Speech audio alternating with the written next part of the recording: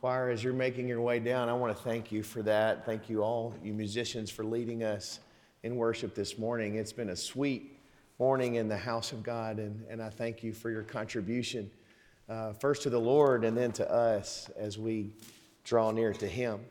If you have your Bibles today, I invite you to find 1 John, the epistle of 1 John. We began a whole new message series this week called Abide. On this little epistle, we'll be in 1 John for the next several weeks. Today, we'll read down to chapter 2, verse 2 from 1 John. Looks like you have found your places.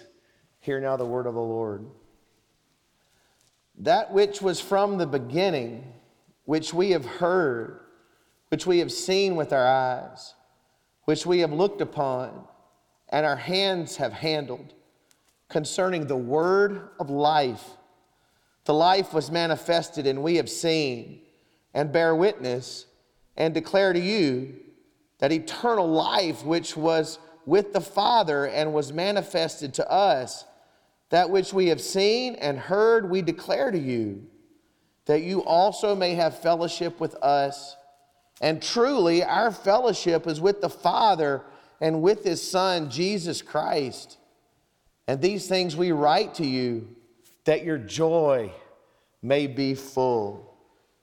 This is the message which we have heard from Him, and declare to you, that God is light, and in Him is no darkness at all.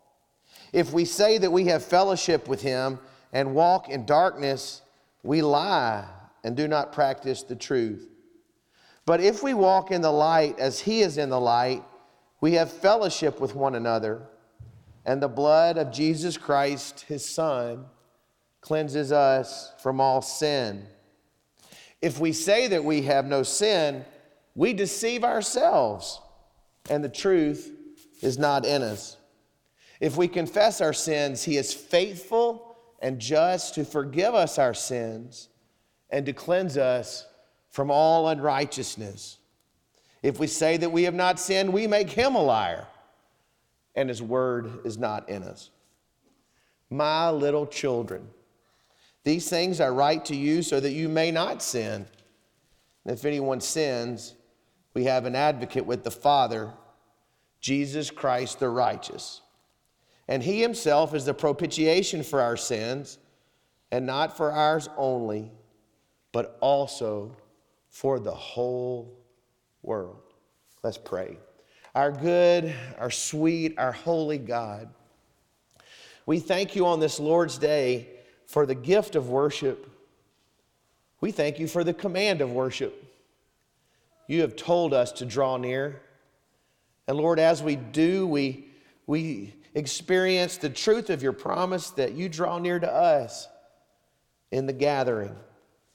So Lord, we thank you for your near presence. We thank you that by your Spirit you are here as real and as close as our breath.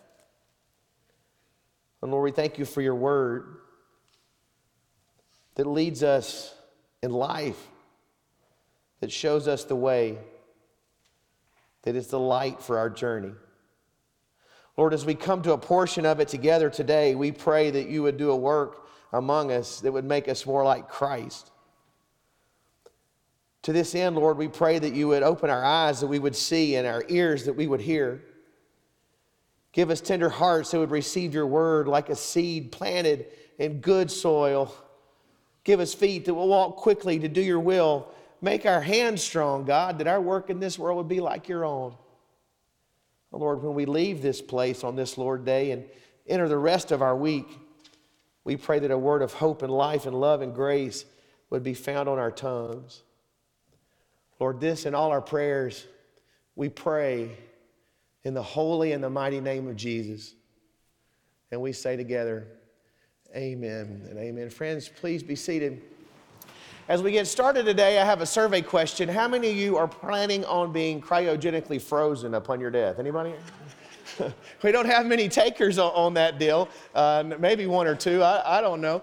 But from the time I was little, I've sort of been fascinated by this idea of cryogenics. It all started with Star Wars. Do you remember when Han Solo got in debt to Jabba the Hutt and they froze that boy?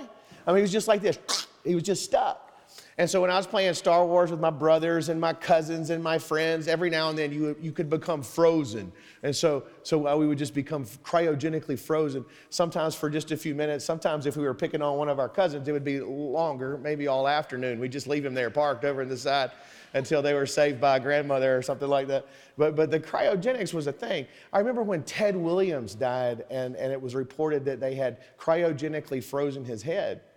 Because Ted, he wanted to be revived one day, maybe attach a better body to it. I don't know. Maybe one day Ted will be woken up from his cryogenic freeze and discover that the whole world's playing soccer. Ted's going to be very disappointed by the whole situation. Ted's going to be very, very disappointed. Cryogenics, if you're planning on doing it for real, it's just kind of weird, okay? Let's just get that out. Let's just get out of the way. But it is a fascinating storyline, and it was a major part of a Woody Allen film, and the film was called Sleeper, 1973 film. Woody Allen plays a jazz musician who is also the owner of a health food store called the Happy Carrot in Greenwich Village. I could see William Love going into the Happy Carrot to shop. If there was ever a person that would go to the Happy Carrot, it's our friend, Brother Love. And he went to the doctor, and there was a series of misfortunes, and he was cryogenically frozen. And then 200 years later, they thaw Woody out in a dystopian future. And I won't ruin the storyline for you. I won't even suggest you watch the movie, but that's up to you. But when they wake him up, there is a scene where they're going through a series of photographs from Woody Allen's day, from his character's day, and having him identify things about those photographs. Famous people. What comes to your mind first when you see this? And they showed him a picture of Billy Graham. And the character immediately spits out of his mouth, Billy Graham claimed to have a relationship with God. And of course, that was the laugh line. Something so outrageous, no serious person could take it seriously. Billy Graham claimed to have a relationship with God. Now, the fact of the matter is, Woody Allen took Billy Graham rather seriously. There's a great interview between the two of them. You can still see it on YouTube. I rewatched it this week, and it was great. They were both young and in their prime, and they were just, the banter back and forth was smart and charitable and witty. Woody Allen said of Billy Graham, he said, "This man is the best in the world of doing what he does." He says, "He's charming and provocative." I think in his heart, Woody Allen knew that Billy Graham lived with a provocative possibility. And that provocative possibility was that we can have a relationship with God. Writer Tim Stafford had this same type of provocative possibility in his heart. He was a Christian as a young man, and he had a job working as a dishwasher in a restaurant in Connecticut. And he told a story about one day he's back there and he's washing dishes, and he's there with one of his coworkers, and he could describe her because of her bodacious eye makeup. You just kind of envision her as like a Tammy Faye Baker dishwasher, He said it was just deep greens and blues all over her face. He said, we were raised so differently. Our experiences were so different, and I dismissed so much of this young woman's life. He said, but one day we were back there and we were washing dishes together, and over the loudspeaker in the restaurant, it was one of those restaurants where it's always too loud. You can't talk with friends. You know those restaurants? It was just booming out music, and it was George Harrison's My Sweet Lord. Do you remember that old song? Hallelujah. I won't sing it for you. It'll ruin your lunch, But she's back there and they're washing dishes, and my sweet Lord, I really want to know you, but it takes so long. That line came on, and that dishwasher conversation got serious as the young woman looked at Tim Stafford. She says, let me tell you something happened yesterday to me. She says, I was back here washing these same dishes. And all the songs that we always hear in this restaurant that just run on a loop, they were running yesterday too as I was washing dishes. And when that song came on and George Harrison sang, "My sweet Lord, I really want to know you," I just began to weep uncontrollably. I began to weep. She looked at Tim. He'd sort of concealed his faith. She says, "What do you think that was about?" Looking back on that day with their hands in the dishes, he looks back on it with regret. He said, "I wish I would have been able to tell her there is a God, there is a Lord. He can be known and he wants to be known, and this is what God has done to make him known, and this is how you can know him." But as a young man trembling with his fingers in the dishes, he just remained mute. He would have liked to have told her that her tears began to flood her face because God is gracious and always at work, that God never sleeps nor does he slumber. Knowing God is indeed a provocative possibility. And humans have this deep in our bone marrow. We have this deep in our bone marrow. There's an agnostic writer named Julian Barnes who has given us a wonderful line. He says, "I don't believe in God, but I miss him. I miss him." There indeed is a hunger to know and to be known by God. It is a provocative possibility. And it's a live one. And you may not be there, but if you are, let me just suggest to you, if it is possible that there is a God and that he wants to be known and he wants to know you, if there is just the wild laugh line of a possibility that you can have a personal relationship with God, it needs to be the chief passion of your existence. And here's the thing. Here's what I believe. That God in his grace makes it where this is not some run through a labyrinth or a rat on a treadmill. This is not some sweated up hard effort. This is coming to the place in life where we recognize that God has turned to us in graciousness and love. He's come to us to make himself known to us. This is the heart and soul of John's passion in 1 John. He writes to people in Ephesus years and years and years and years ago about the possibility of having a relationship with God and the form it will take and what it will look like, what it will smell like, and what it will taste like. He says God can be known because of Christ. He said, "I touched him, I heard him. I put my cheek on his breast and heard that heartbeat. I know that he died and was raised. I was there to handle the word of life as it was manifested in the world." And he said, "And this is what I declare to you." He wanted them to know that God can be known because God is great and God is good and God has drawn very, very near. Martin Luther said of this little epistle, he said, "So beautifully, so gently does it present Christ to us." For the next several weeks, we're going to visit that beautiful and gentle presentation of Christ, where by his Spirit, Christ will walk among us again. And by his grace we'll hear, "Come to me. Come to me and know me as I know you."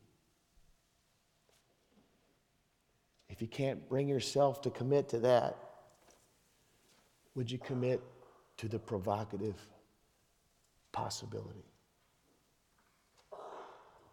Because if it's true, and I believe it is, I've put all my chips across that felt table, I believe it's true. And even in those moments where I cry out, help my unbelief, I have a Lord that's holding me. But if it's true, we got some problems. In life, we got some problems. There's some roadblocks to knowing God intimately and personally and in a real, vital way. And God meets our problems with His gracious provision each and every time. And the provision is always the same. The provision has a face in His name, and His name is Jesus the Christ. But before we get to that beautiful and gentle presentation of the provision, what on earth are the problems? What stands in our way? What makes this possibility a laugh line? Why does it seem so unattainable? The problems, if you want to sketch them down, are the problems of death and sin. Sin and death. Not that long ago, Charles Barkley, the basketball player, remember Sir Charles Barkley, the round mound of rebound? He was quite a ball player. He might be a better broadcaster. As a broadcaster, he was talking about the beloved Dirk Nowitzki of the Dallas Mavs. Dirk's building neighborhoods around these parts, I hear tell these days. He's moving into his next scene of life. But this is as his basketball career was starting to just kind of go down the crest a little bit. And Charles Barkley said, let me tell you about old Dirk. He said, Father Time gets us all. He says, I'm right about Father Time every single time. He says, I was right about Father Time about me and Michael Jordan and everybody else. And he says, and Father Time's catching up with Dirk. We just got to accept that. You know who didn't want to accept that? The Dallas Maverick fan base. You didn't want to accept that. I didn't want to accept that. But Barkley was right. And then he adds this, and this is a wild sentence. He says, I tell people there ain't but two things undefeated. Father Time and what got Bobby Petrino in trouble. Sorry, Aggies. I'm not messing with you today. Father Time. That's death. What got Bobby in trouble? Some of y'all might have to look this story up. What got Bobby in trouble was the same thing that gets us all in trouble, and that's sin. Sin and death in our own strength are two undefeated foes throughout the history of the world. Death, time keeps ticking away, doesn't it? Death makes us ask the question, what's the matter with matter? And this was going on in the church that John was writing to. They were trying to escape the surly bonds of matter.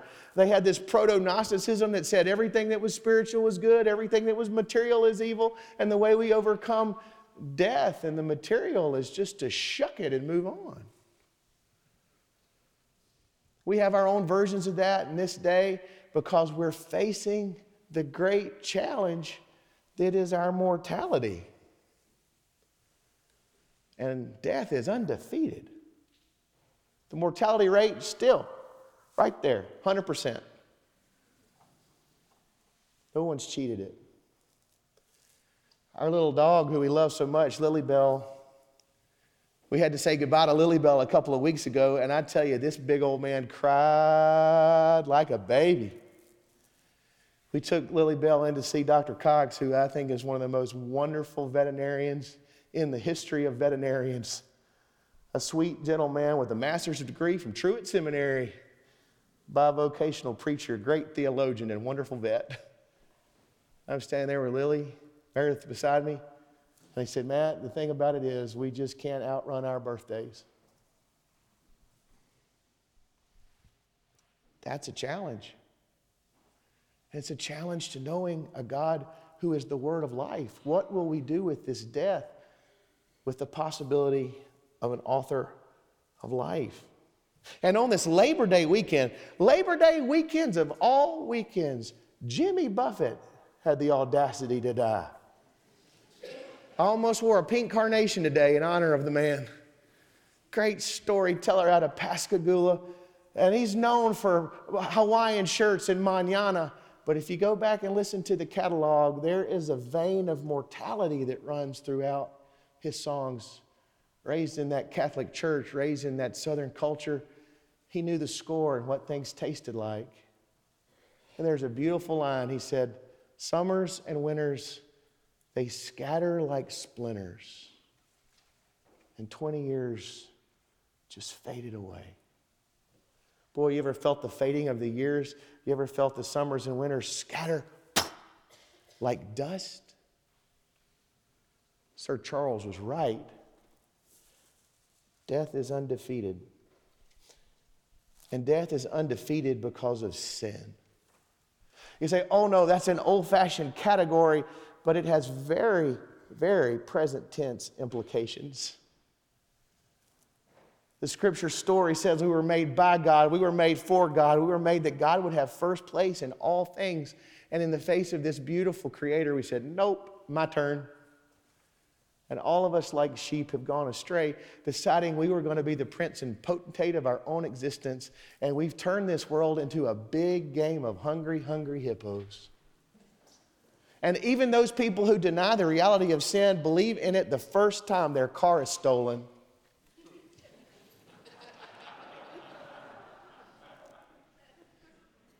There are people who deny sin and shout for justice, and you can't have it both ways.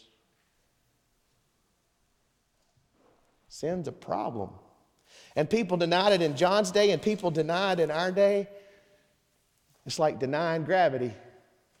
I could stand up on that balcony and say, I forthrightly refuse to believe in gravity. And there would be a 300-pound grease spot right about where Todd Still is sitting right there if I jumped off that balcony. The provocative possibility is that there is a God that can be known. What stands in the way is the specter of death and the grip of sin. And into this environment, the beloved disciple speaks. And gently and beautifully, he presents Jesus the Christ as the provision in the face of our problems. And faithful Christians have echoed that throughout the years. One of those who has is St. Athanasius, whose book on the Incarnation is one of the most important words on Christ drawing near. Emmanuel, God with us, the one who tabernacled in the flesh to rob our sin and make us holy. And this is what he said. There were thus two things which the Savior did for us by becoming man. He banished death from us, and he made us anew. And invisible and imperceptible as in himself he is, he became visible through his works and revealed himself as the Word of the Father, the Word of life, the ruler and the king of the whole creation. Into broken matter, the Creator stepped and said, I will lay my life down and I will pick it back up again. I will make all things new. And he came not teaching us how we could escape matter. He came promising that he would restore it to the glory of God and to its original intent. He came to transform the molecules and the men and the women. He came as our grand provision. And poetically, John said that this great provision was life and light. He said the life was manifested among us, and he was light with no darkness. And he gave us two theological words. We learn a little vocabulary today in church. If our kids can learn trigonometry in school, Christians can learn vocabulary that's theological in church. And those two words are paraclete and propitiation. Paraclete, you find that in chapter 2, verse 1. Some of your Bibles render it advocate. Means helper. John said Jesus came to be a helper to sinners. Now, this is a rather simple line, but it's profound in its implication. And if you're wondering if a relationship with God is possible, it might be the one you need to pay attention to the most today. If you're wondering what a God could feel about you, John said, The God we know in the face of Christ is a friend to sinners. Is a friend to sinners. The writer of Hebrews would say it like this: seeing then that we have a great high priest who has passed through the heavens, Jesus the Son of God, let us hold fast our confession, for we do not have a high priest who cannot sympathize with our weaknesses, but was in all points tempted as we are, yet without sin. Let us therefore come boldly to the throne of grace, that we may obtain mercy and find grace to help us in a time of need. To me, these are some of the most radical words in the Bible. That Jesus Christ came, took on flesh, dwelled among us. And it makes sense that he would heal. It makes sense that he would calm the seas. It makes sense that he would walk on water. What is a radical thought is that while all that was going on, he was tempted in every single way you have ever been tempted without sin. Every shortcut, every short change, every grasp, every grab, tempted Jesus. Yet.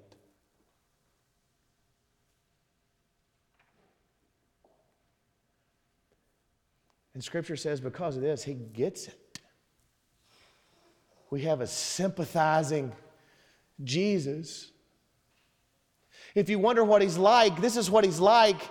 He has love for you. He has a tenderness for you. He has a heart for you. And the writer of Hebrews says, because this is true, it makes good sense that you would come to him, that you would run to him, that you would come boldly to him. Because he gets you. And he loves you. And he is approachable. I bet if Tim Stafford had to do it all over again, he'd look at his coworker in the face with his hands in the suds, and he would say, oh, what I think it means is he's so good. And he loves you so much. And you can come to him because he's come for you.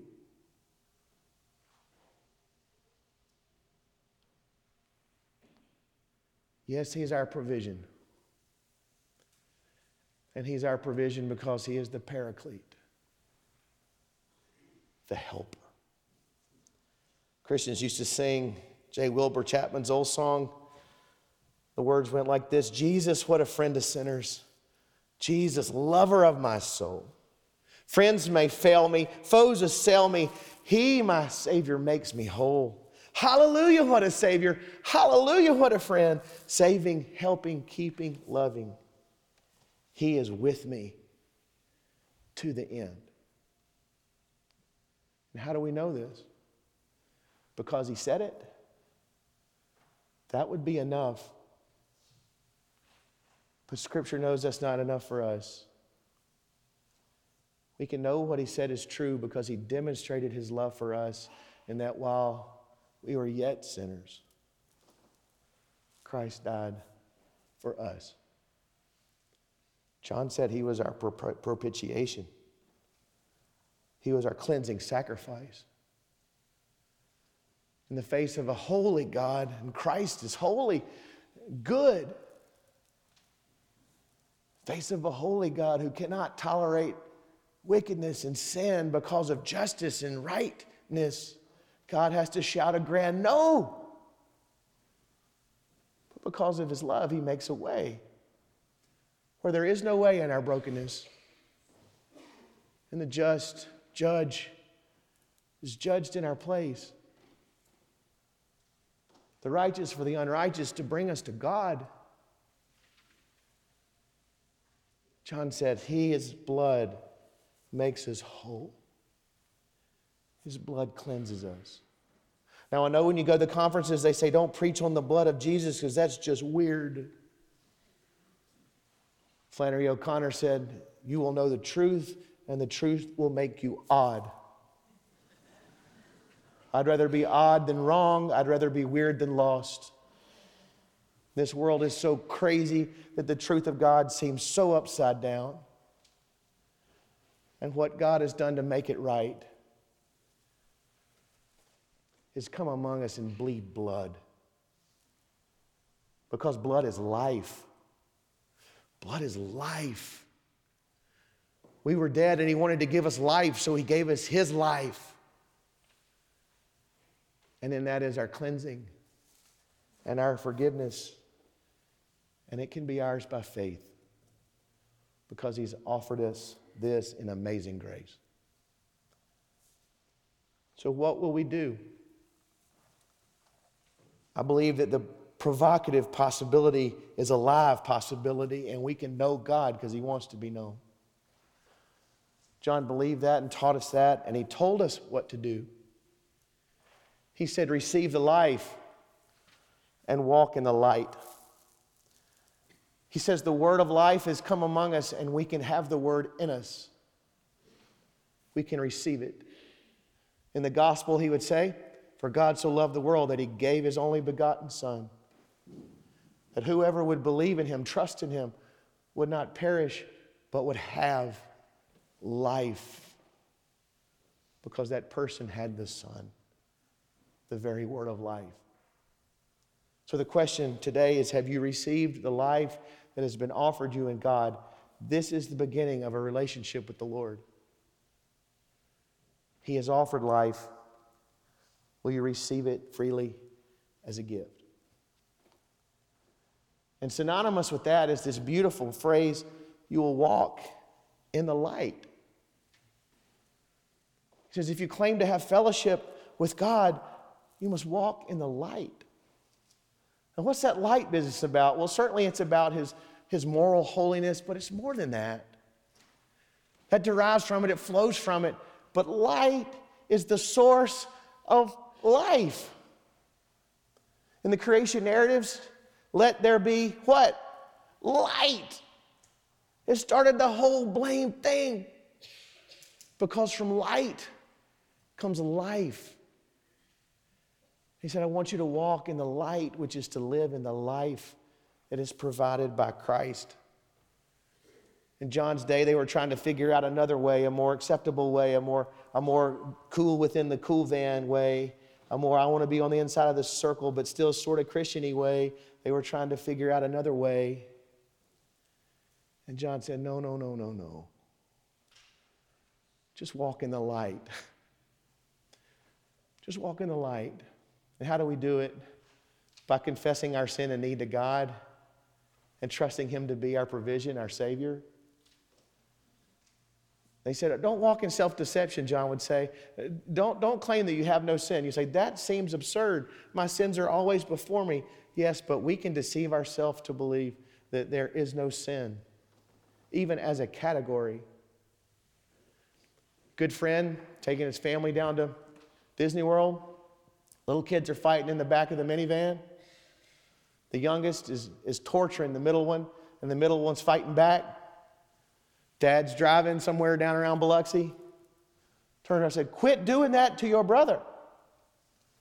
To which this little girl looked at her father and says, I can't not hate him. God made me this way. Friends, we laugh, but that is a prevailing mindset. There are people who claim a creator God, they just will not acknowledge any reality of rebellion, sin, and fall. So whatever we wish to do, we just put a God sticker on it and say, this is the way it is. It was going on in John's day. It's going on now. And John said, don't walk in self-deception. Quit that. Confess and live. God can be known, but we have to know Him on His terms. We can't recreate Him in our own image. He's not the projection of our desires. He is the creator, the redeemer, and the sustainer of the universe, the true and the living God. And we will not harness Him or caricature Him, but we can know Him. Bless God, we can know Him because He wants. to be known. It was and is a laugh line. And simultaneously the very truth at the heart of the universe. The question this morning is, do you know Jesus? Let's stand and let's sing. Some of you are in the process of answering that question in your own heart, and I tell you, Scripture says to be merciful to those who doubt. You know why? Because God is merciful to those who doubt. And He loves you. And as you're processing these things, know that God is at work in your life. I believe that in my heart of hearts. Today you might just want to stop after church and say, I need another discussion this week, man. This took me there, but I need to go further. If that's you, there's space and there's time and there's grace and there's hospitality in the Spirit. Some of you, the decisions are more close and personal and ready and you're set. Some of you may have a decision you've made in the privacy of your heart that you'd make today publicly. Whatever it is, we all have decisions to make. We're all candidate for something because God is always at work in our lives. So what is He doing? And what will you by faith do in response? Will you do it for your good and for His glory? Will you do it as we sing? Andy?